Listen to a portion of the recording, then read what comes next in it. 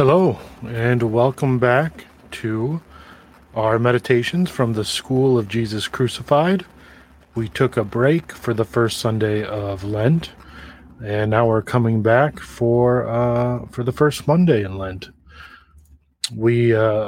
Saturday's meditation was our first actual meditation on the Passion, and that was Jesus Christ takes leave of his Blessed Mother. Today we'll be doing Jesus is sold by Judas Iscariot.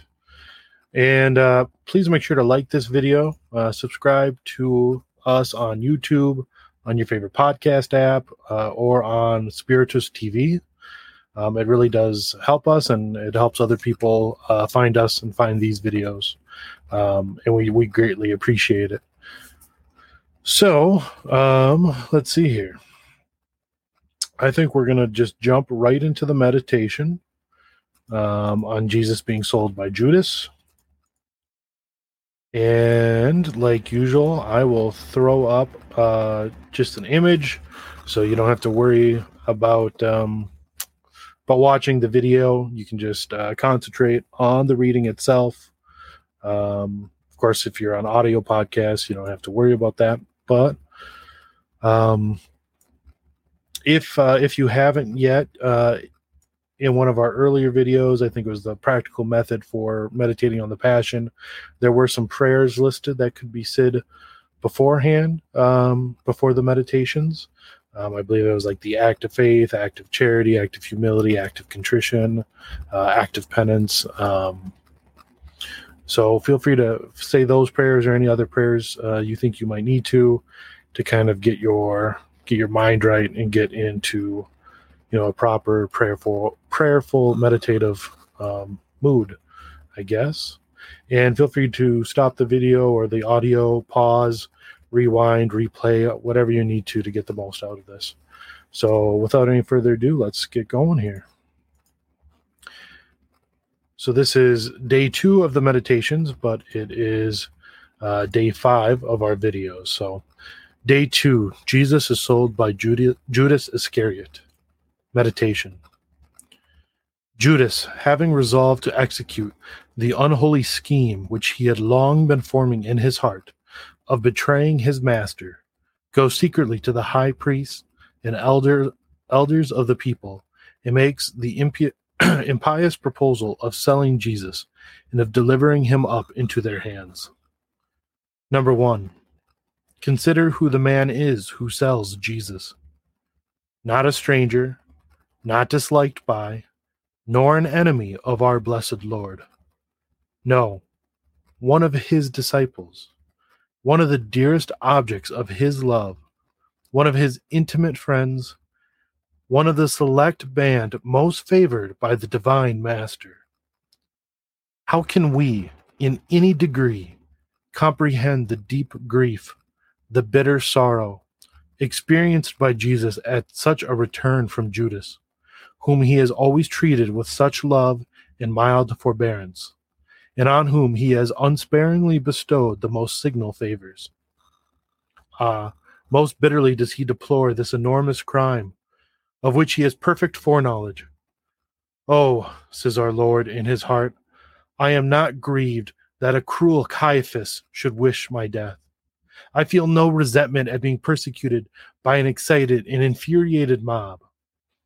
That a council of the iniquitous scribes and Pharisees is plotting against my life, this does not grieve me so much. That a heathen judge should unjustly pronounce upon me the sentence of death on the cross, this I suffer in peace. But how can I endure that thou, my disciple, my companion, one of my household, and eating at my own table, my intimate friend and apostle, thirsting for my blood, shouldst betray me and sell me? Ah, this is too deep a wound for my heart. But do you correspond any better with the goodness and love of God when you commit sin? Has he less cause to complain of your ingratitude? Remember all the singular favors which our Lord has bestowed upon you. He has called you to be his disciple and follower, so that you have had an especial share in his confidence and in the benefits which he has showered down upon the world. He has bestowed upon you the tender care of a father. He has admitted you many times to his table and fed you with his own most precious body and blood. He has loaded you with gifts and graces, besides having prepared for you a kingdom of everlasting beatitude. And you most perfidiously and ungratefully have by sin betrayed your benefactor, renounced his friendship, bartered away the precious treasure of his grace, and given infinite pain to his loving heart. Judas sold his master only once. But can you even remember how many times you have been guilty of the same dark treason? At least detest your wickedness and prostrate at the feet of Jesus. Weep over the enormity of your crimes and return by sincere repentance to regain your place in his tender heart, which is still burning with love for you. Number 2. To whom is Jesus sold by Judas? The perfidious disciple, to increase the suffering which his divine master will experience from the frightful treason he is about to accomplish against his sacred person, goes to the high priest and heads of the synagogue to arrange the terms of the betrayal. And what description of men are these, O Lord, and to whose hands one of thy disciples is meditating and scheming to deliver thee? They are thy most cruel enemies, inflamed with rage and hatred against thee. They have many times sought thy life. They will rejoice in triumph at having thee in their power, and they will subject thee to the most ignominious treatment. This is what, in effect, came to pass, O my soul. But in the meantime, as Jesus sees and knows all things, how deep is the affliction with which his heart is overwhelmed at beholding so atrocious an insult offered to his divine majesty by one of his apostles, now an apostate and betrayer of his Lord. And moreover, how must his loving heart grieve at beholding you so entirely under the dominion of your passions as to be occupied day after day only in finding out new means of satisfying them, and in thinking of committing sin, deserting Jesus, and delivering up your soul into the hands of the devil, his most cruel and implacable enemy. Jesus bewailed the perfidy of Judas, but far more does he bewail yours, because it has been so often repeated in defiance of so many interior inspirations, of so much remorse of conscience, of so many internal lights, which have reminded and made known to you at how dear a rate Jesus has purchased that soul, which you sell to his infernal enemy when you fall into sin. O my Jesus, O my sweet Savior, I acknowledge and confess my excessive malice. I detest and deplore my past infidelities. Thou didst give me this soul. Endow it with thy grace. Sanctify it by thy blood. Enrich it by thy merits, and save it from hell by thy death. And I, ungrateful for all thy love, have torn it from thy arms to sell over and over again to the devil. I implore and beseech thee to receive my repentant soul, which now returns to thee, and grant that since it is thine by right of conquest, it may be thine for all eternity, and never more have the misfortune to be separated from thee. Number 3, the reason for which Judas sells Jesus. Has any man urged or besought the wicked apostle to become a traitor and sell his divine master? Has anyone suggested the shameful thought? No. He himself, of his own free will, has offered his services. Oh, how great is the malice and depravity of the human heart! Has he been induced to commit this foul deed through a motive of jealousy or desire of revenge? But how could this have been, since his good master has neglected no means of gaining his affections and deterring him from the execution of his design? Again, how could this have been the case when Jesus, not satisfied with having received him among his disciples and raised him to the dignity of an apostle, had bestowed upon him particular marks of love and singular favors? What wrong or what ill treatment can he have received from his adorable master to stimulate him to take such atrocious vengeance? None whatever. He betrays him for the sole purpose of satisfying a most depraved passion, which has long tyrannized over his heart and made him callous and insensible to inspirations, graces, and remorse of conscience. He betrays him for the sake of a paltry gain, for the sake of obtaining a few pieces of money with which to gratify his avarice. "What will you give me," says the traitor to the high priest, "and I will deliver my master to you"? Such is the language held by Judas, as though he were speaking of selling the commonest merchandise. What a degradation for the person of the Son of God to be thus offered by one of his disciples at the low valuation which his enemies shall please to put upon him. How painful to his heart to behold his precious life sacrificed to the brutal passions of his disciple. The scribes rejoiced that one favored by Christ should offer to be his betrayer, and promised the perfidious wretch 30 pieces of silver as the price of his iniquity.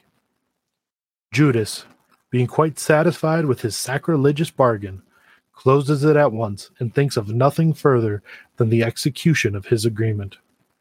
See here into what excesses we may be hurried if we allow even one single passion to take entire possession of our hearts. Judas was a prince of the church, and is thus transformed into a son of perdition. He was in the school of Christ, his familiar friend, and had sat at his table, and is changed in one moment into a demon. Who will not fear? Who can feel secure of standing at beholding such a fall? You regard Judas with horror, and yet feel none at so often renewing his fall treason by your sins.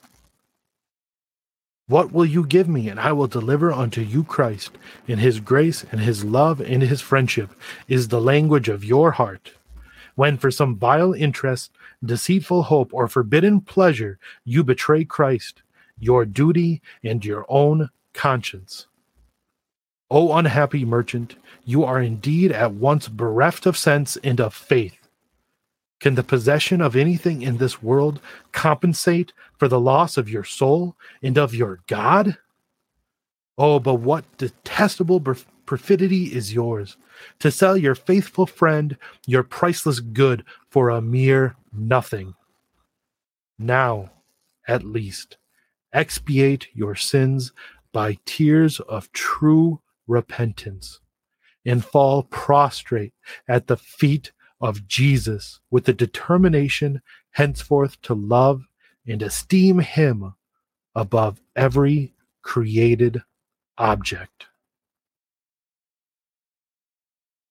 The fruit. Examine your heart to see whether you really love God with a love of preference, and value his grace above everything besides. Lose no time in purging your heart of all that can in any way be prejudicial to the love of God. Endeavor to overcome that passion to which you are most addicted, and from which so many of your faults derive their source. Frequently, during the course of the day, renew your act of contrition at the foot of the crucifix for the innumerable faults which you have committed, and which have been so many betrayals of Jesus. Example. The man who is devout to the most holy passion of Jesus Christ is certain to grasp eagerly at every opportunity of inspiring others with a similar devotion. St. Paul of the Cross, a great lover of Jesus crucified, was accustomed, while yet a child in his father's house, to make frequent little discourses on the passion of Jesus Christ to his brothers and sisters, in order deeply to impress upon their minds the remembrance of the sufferings of their Redeemer. He was accustomed on these occasions to take them into his own room, and very devoutly read to them some book on the subject, that so they might be early inspired with sentiments of devotion toward those mysteries which are the fountains of grace.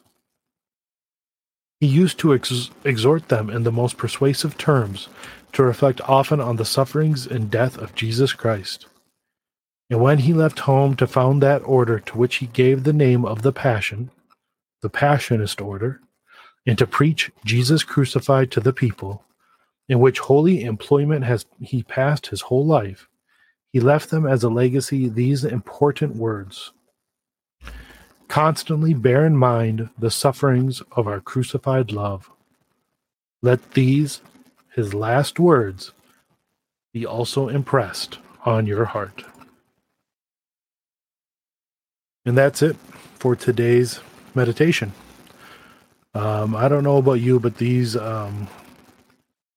meditations like these always hit me hard, and it feels, you feel accused, and rightfully so.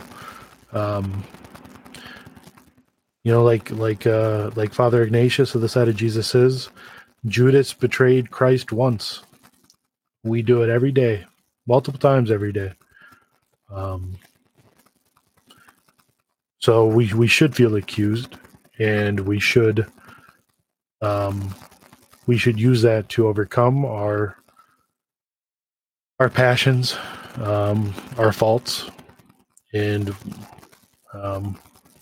like he says, expiate your sins by tears of true repentance, and fall prostrate at the feet of Jesus, with the determination henceforth to love and esteem him above every created object. So think upon that throughout the day today. Renew your act of contrition every time you see a crucifix. Try to have a crucifix with you or around you as often as possible, whether you wear one or have one, in whatever room you're in. Just think about that whenever you look at the crucifix. So tomorrow is day 3 of the actual meditations, and it is the prayer of Jesus in the garden. So I hope you had a blessed first Sunday of Lent, and I hope you have a good day today, and I will see you tomorrow. So thank you once again, and God bless.